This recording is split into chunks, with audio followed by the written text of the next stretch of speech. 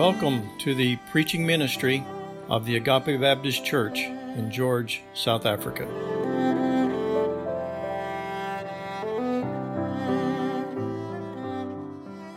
Good morning, church.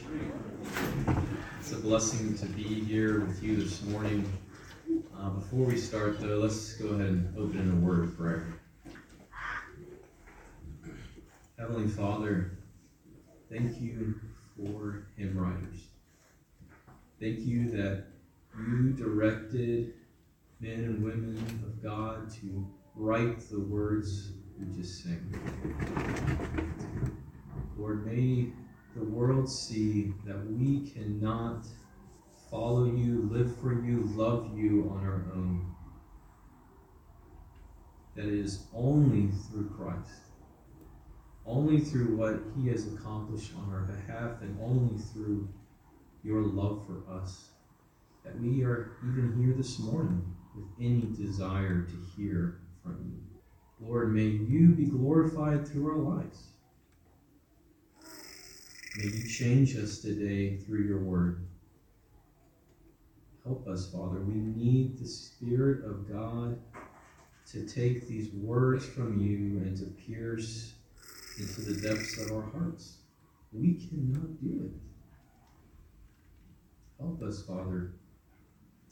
Lord, if there is anyone here who does not know Jesus Christ as their personal Lord and Savior, I pray that today would be the day that they would see for the first time the beauty of the cross, the beauty of what you are accomplishing in the earth, and that they would bow the knee to you. Would you do this for your glory and your name's sake? In Jesus' name, amen. If you would, please turn in your Bibles with me to the book, to the letter of 1 Timothy. For the next several months, my hope is to walk with you through this letter, written to a young man named Timothy, for the upbuilding of the church of God. Timothy was converted to Christianity at a young age and then traveled with the Apostle Paul on his missionary journeys for several years. It is evident that Paul has a very close relationship with Timothy, like a father to a son.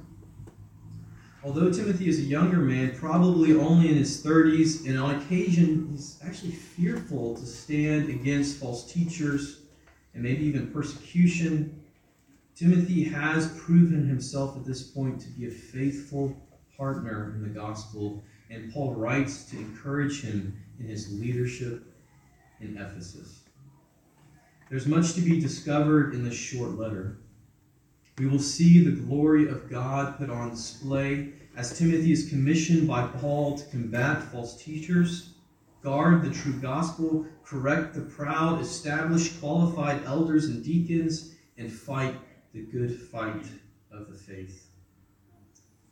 In chapter 3, verses 14 and 15, at the center of the letter, Paul gives his general purpose for writing this letter to Timothy. In verse 4 it says, I hope to come to you soon, but I am writing these things to you so that, if I delay, you may know how one ought to behave in the household of God, which is the church of the living God, a pillar and buttress of the truth.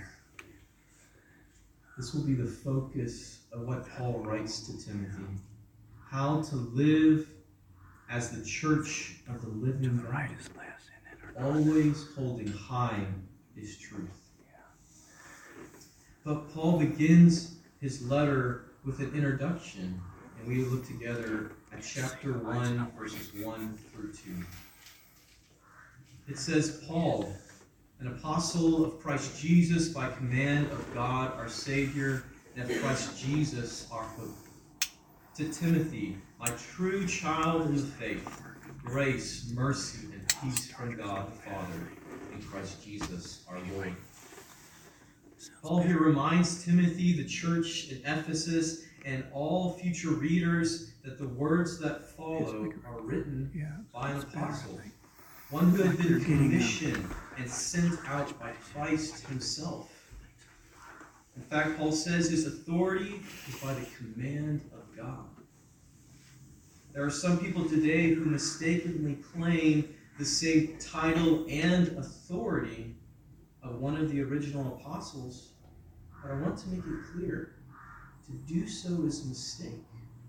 Amen.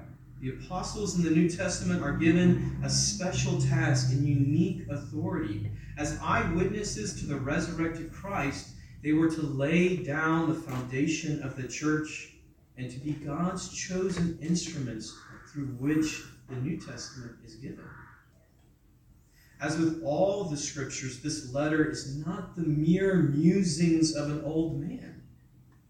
These words are breathed out by God for the glory of his name and the good of his people. To reject or ignore these words is to reject and ignore God. Accepting and living out these words is to receive further grace, mercy, and peace from God, Father, and Christ Jesus our Lord, who is our hope.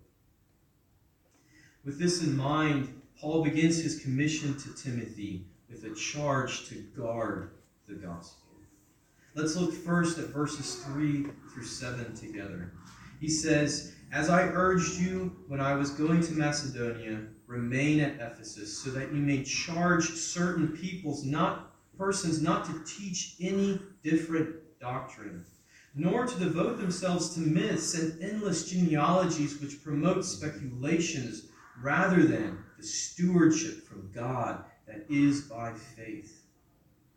The aim of our charge is love that issues from a pure heart and a good conscience and a sincere faith. Certain persons, by swerving from these, have wandered into vain discussions, desiring to be teachers of the law without understanding either what they are saying or the things about which they make confident assertions." In these verses, Paul is reminding Timothy of his duty to stop false teaching from spreading in the church. He's not referring to the idolatry and worship of false gods that is going on around him in the city of Ephesus. That's not his focus. He is specifically addressing any different doctrine, teaching that has crept into the church. Certain people were devoting their time and energy to myths. And what he says is endless genealogies that were promoting nothing but speculation. In verses 6 and 7, the catalyst of all this confusion and different doctrine becomes clear. Skip down there. It says these men, in verse 6, have wandered into vain discussion. Verse 7, desiring to be teachers of the law without understanding either what they are saying or the things about which they make confident. The law Paul is referring to, and that these men were wrongly teaching, is generally speaking the first 5 books of the Old Testament: Genesis, Exodus, Leviticus, Numbers, and Deuteronomy, with a specific emphasis on the laws given to Israel through Moses. From Exodus straight through Deuteronomy, there are estimated to be 613 Old Testament laws that were given to Israel. These laws were given to set Israel apart from the wickedness of the nations around them, to give them a glimpse of how righteous and good God is, and ultimately to show them their need for God to give them a way of escaping his wrath against sin. Because God knew that Israel could never perfectly keep his laws, he gave them the sacrificial system, so that through animal sacrifices they would have a way to have their sins temporarily covered and God's wrath against sin withheld for a time. But no one in the Old Testament was ever saved by trying to keep all the laws or by sacrificing animals at the temple. Amen. Salvation from the wrath of God on sinful man has always been through sincere faith in God and his provision of forgiveness and salvation. However, by attempting to keep the Old Testament laws and sacrificial systems, sinful man could have a glimpse of what it would be like to dwell with God, to be at peace with God. But there was a problem. Mankind on his own does not really want God and his way. Paul says in Romans 3 that no one seeks after God. No one loves God on his own. No human being is able to keep God's law, and the spilling of the blood of animals could never wash away the sins of man. We read in Hebrews 10, beginning in verse 1, he says, "For since the law was but a shadow of the good things to come, instead of the true form of these realities, it can never, by the same sacrifices that are continually offered every year, make perfect those who draw near. Otherwise, would they not have ceased to be offered? Since the worshippers, having once been cleansed, would no longer have any consciousness of sins. But in these sacrifices, there was a reminder of sins every year. For it is impossible for the blood of bulls and goats to take away sins. Consequently, when Christ came into the world, he said, speaking to God the Father, he says, sacrifices and offerings you have not desired, but a body have you prepared for me. In burnt offerings and sin offerings you have taken no pleasure. And he says, behold, I have come to do your will, O God, as it is written of me in the scroll of the book. And again in Romans 3, Paul says, by the works of the law, no human being will be justified in God's sight. Paul, Timothy, and the believers in Ephesus are aware of this understanding and definition of the law of Moses.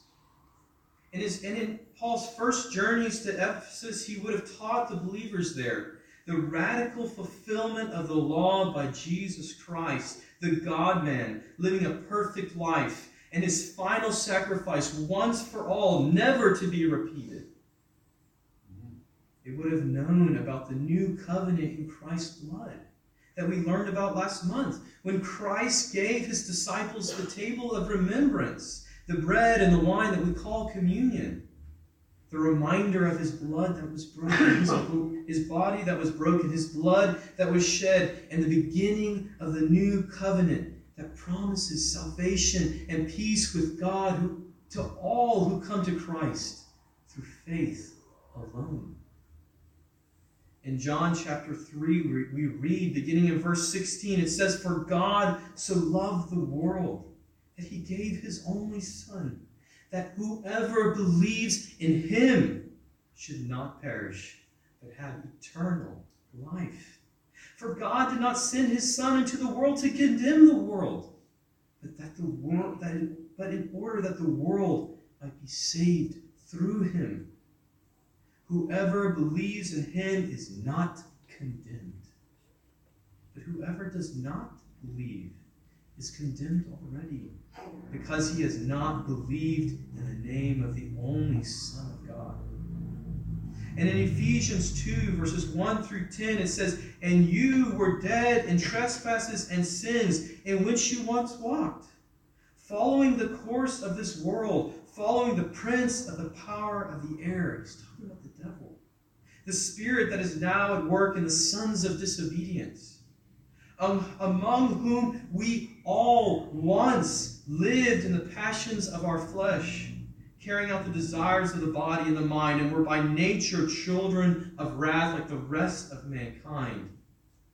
But God, being rich in mercy because of the great love with which he loved us, even when we were dead in our trespasses, made us alive together with Christ. By grace you have been saved, and raised us up with him, and seated us with him in the heavenly places in Christ Jesus, so that in the coming ages he might show the immeasurable riches of his grace and kindness towards us in Christ Jesus. Verse 8, for by grace you have been saved through faith, and this is not your own doing. It is a gift of God, not a result of works, so that no one may boast.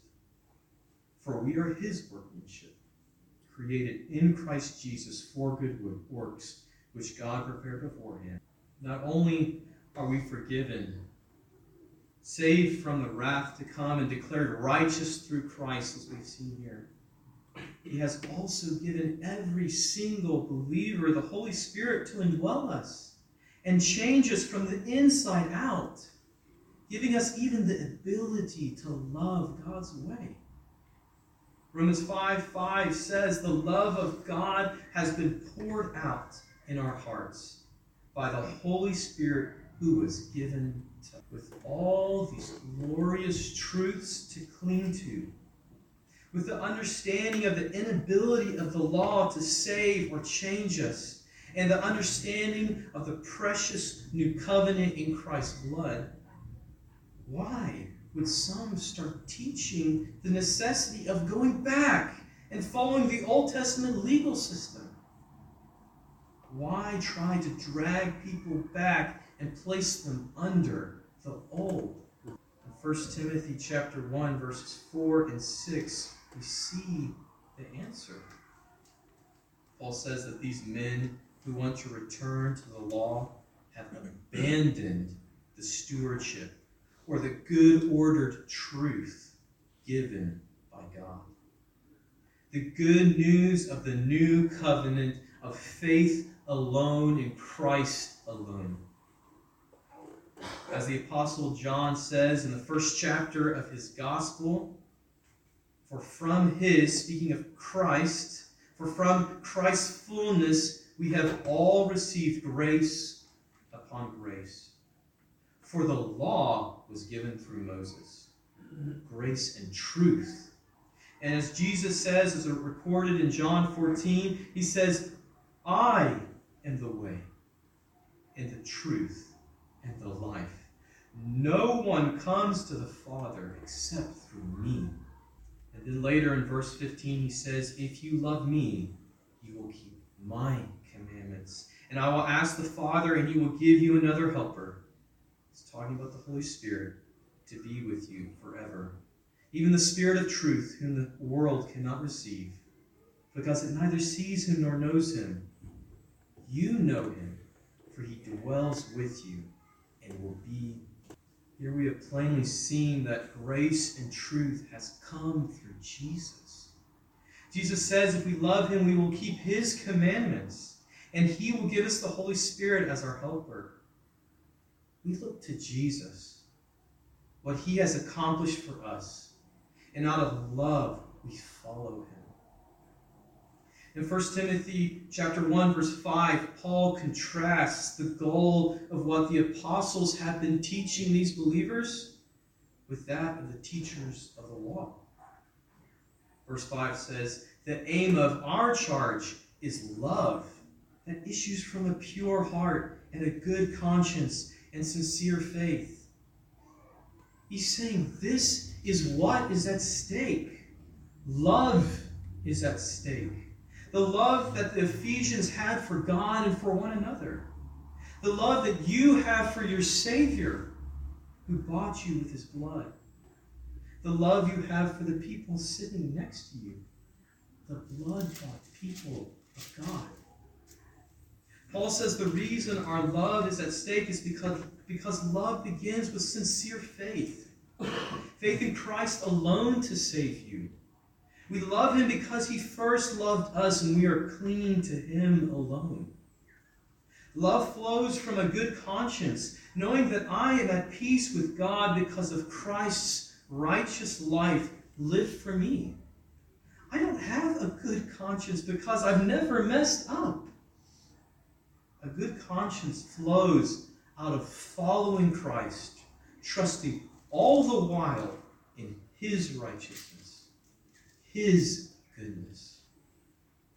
And love issues from a pure heart, a heart transformed and made new by the Holy Spirit, a heart that hates evil and desires what is good.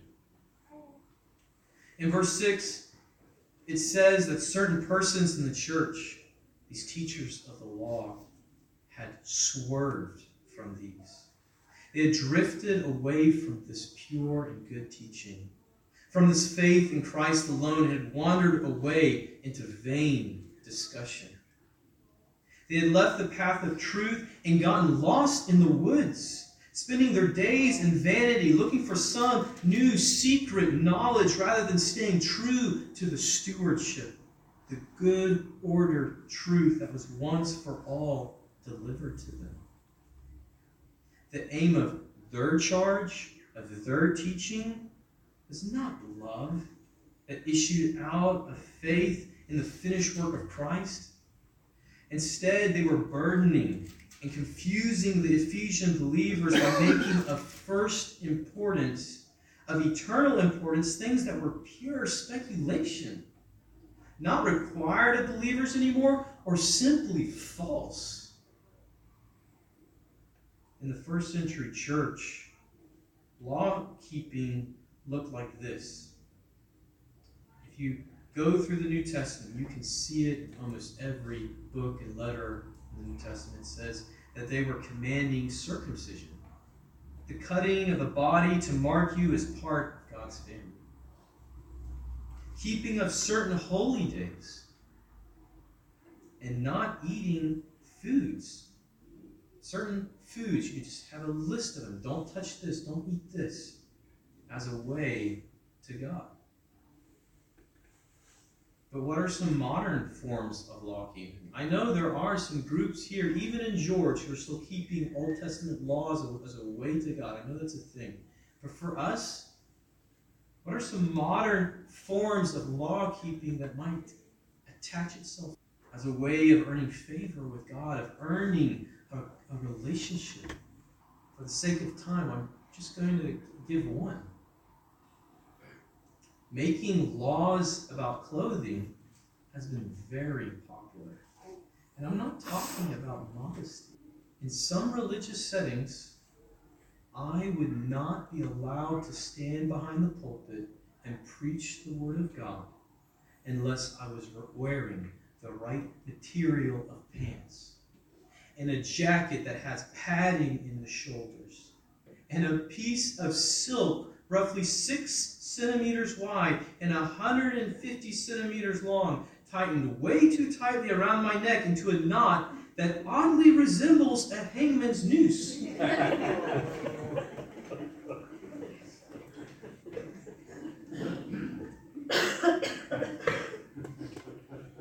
There is certainly nothing inherently wrong with a society inventing formal styles of dress.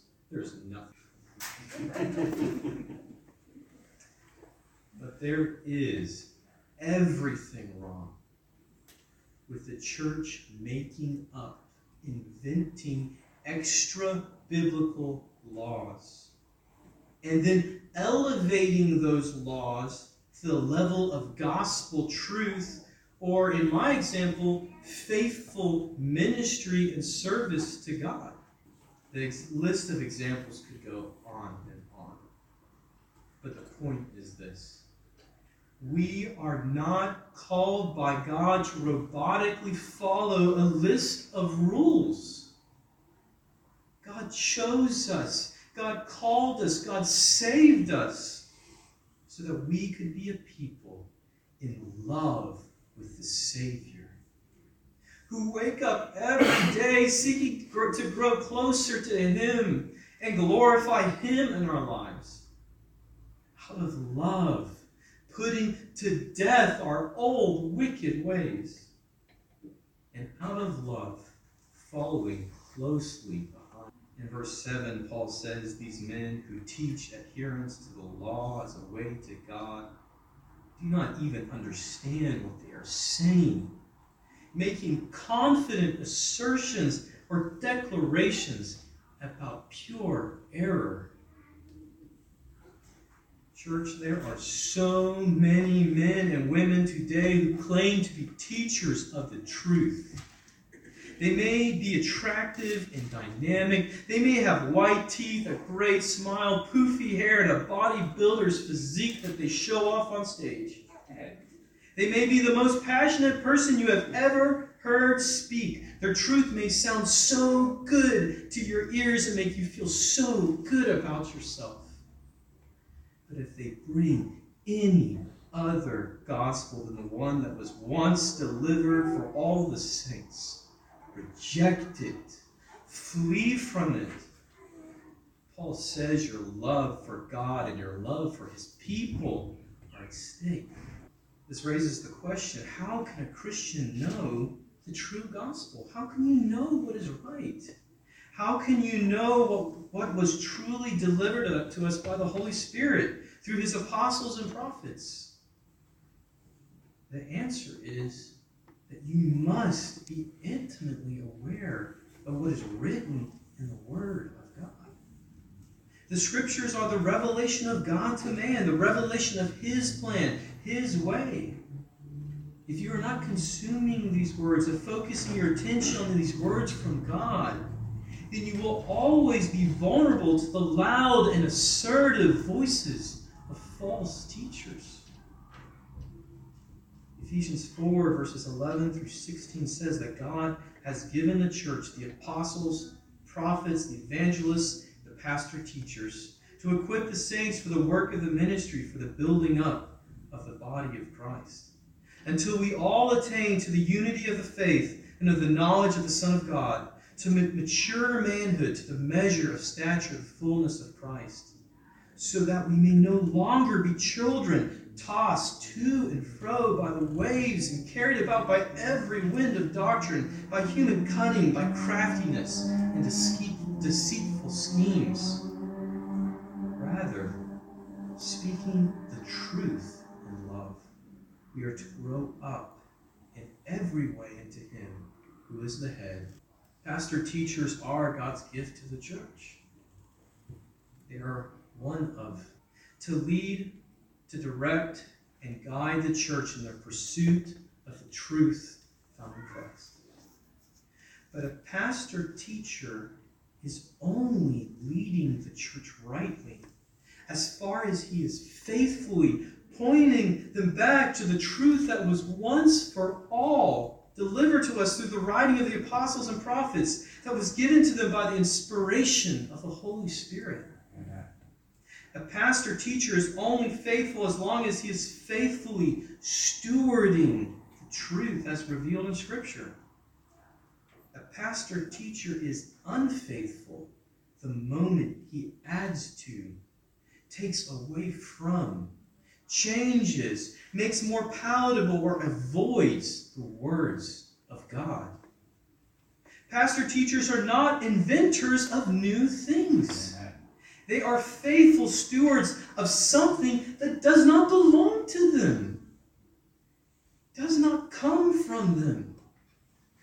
They are stewards of something that belongs to the God of heaven, the very words of God. But the question must also be asked, do you have this type of respect for the words of God? Are you a faithful steward of the words of God in your own life, in your conversations with others, in your witness to the lost?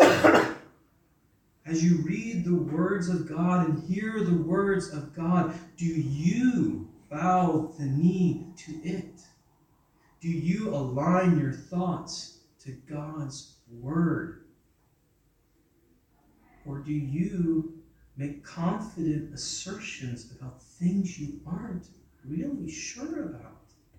Maybe concepts you're exploring, what might feel right on the inside, or simply a concept you might have heard someone else speak confidently.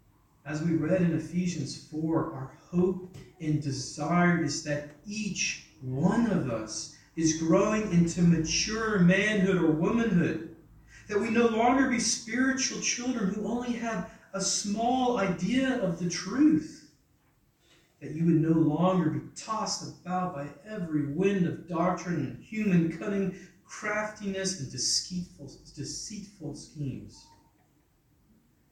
But instead that each one of us diligently study and know the truth and speak it in love, thereby encouraging one another as we grow in Christ. In verses 8 through 11, Paul reminds us of the truth of how the Christian should understand the Old Testament law in light of Jesus Christ and the new covenant in his blood. He says, beginning in verse 8, "Now we know that the law is good if one uses it lawfully. Understanding this, that the law is not laid down for the just, but for the lawless and disobedient, for the ungodly and sinners, for the unholy and profane, for those who strike their fathers and mothers, for murderers, the sexually immoral, men who practice homosexuality, enslavers, liars, perjurers, and whatever else is contrary to sound doctrine, the doctrine that is in accordance with the gospel, the glory of the blessed God, with which I have been entrusted." Paul has covered this topic of the law in depth in his letters to the Romans and Galatians. But here he gives a very short and to the point summation. Verse 8 says, "The law is good." The law of Moses is good. It was given by God as a good gift to Israel to set them apart and restrain lawlessness, and to give them a glimpse of what it would look like to live at peace with God. But because of man's own sinfulness, what was good, the law, became a curse to them. Because man in his sin cannot follow the law of God. In the end, the law became a very long list of ways that mankind had failed to meet God, meet his standard. Verse 9 says, "The law is not laid down or given for the just." The law is not for those who already love God, who cling to Christ in faith. Instead, the law is for those who are lawless, disobedient, ungodly, sinners, unholy, profane. The law is given for those who do not love God, for those who in their hearts and through their lives are in rebellion to the Lord Jesus Christ. These men and women do not repent and believe the gospel. There is not evidence in their lives of a love for what God loves and a hatred for what God hates. They are literally out of control. They disrespect and slap their fathers and mothers across the face. They murder. They give themselves over to their ungodly sexual desires, which is a way of describing any sexual expression outside of the God-given marriage covenant between one man and one woman. They kidnap people and sell them for gold. They're liars, perjurers, those who disrupt justice with lies, and whatever else is contrary or standing in opposition to sound doctrine, the healthy, true teaching. Paul is not trying to give us an all-inclusive list of things we shouldn't do. Instead, he is giving us some examples of people who do not care about God and his way. The law is not for those who love God out of a sincere faith, good conscience, and pure heart. The law is for the lawless, to restrain them and to show them that they stand guilty before a holy, righteous, and wrathful God. Paul concludes this thought with verse 11. He says that this sound doctrine, this healthy and true teaching that the apostles have delivered is in accordance with the gospel or good news of the glory of the blessed God, which with he's been entrusted. Paul brings it back to the central focus of the gospel, which is the glory of God. Creation, the fall, the old covenant, the prophets, Christ coming into the world, Jesus' death, burial, resurrection, the church, your life, my life, the second coming of Christ from heaven, eternity, it's all part of proclaiming the glory of God. Amen. Glory means weightiness or value. And to glorify God, as one author put it, is to publicly put on display his infinite beauty and worth. The gospel is about the glory of God. And when we, by grace, through faith, admit our inability to reach God on our own through our attempts at law-keeping, and cling to the righteousness of Christ alone, finding ourselves changed from the inside out, now able to love Him and follow Him as a true disciple, then we put on public display the infinite beauty and worth of God. We glorify Him in this life and then for all eternity. In this passage, Timothy is urged by Paul to guard the gospel against error. Specifically, the error of teaching the Old Testament law as binding on Christians. Someone might thoughtfully ask, then what should the Christian do with the Old Testament law? Especially Exodus 20, the giving of the 10 Commandments, and the laws that specifically seem to address morality, that which has always been right and good. First, you will find God's moral standards repeated in the New Testament, similar to what we saw here in verses 9 through 10. But the emphasis is different. In the New Covenant, we are given a new heart in the Spirit of God so that we will love God and His way and hate the things that He hates. We have been changed on the inside, and a genuine Christian will not persist in sinning against God indefinitely. List-keeping is not the goal. Instead, all these other things flow out of love for God. Second, we must read, know, understand, and cherish the whole counsel of God. After all, how could you ever understand the wonderful nature of the new covenant if you completely ignore the old covenant? How can you truly understand the depravity of man if you didn't read the lengths to which God went in order to restrain it? Most of your New Testament would be a mystery to you if you didn't grasp what came before. We must read, know, understand, and cherish the whole counsel of God, all of the Scriptures. Third, read the Old Testament law in order to know and understand more of God. Don't read it to look for lists of do's and don'ts. If you are a Christian, then you have died to the law and are alive to Christ. But instead, read the Old Testament law in order to grow in your love for God, our Savior, being reminded that Christ has fulfilled all these on your behalf through His righteous life, and that He has already suffered the wrath of God for your every failure, setting you free to live.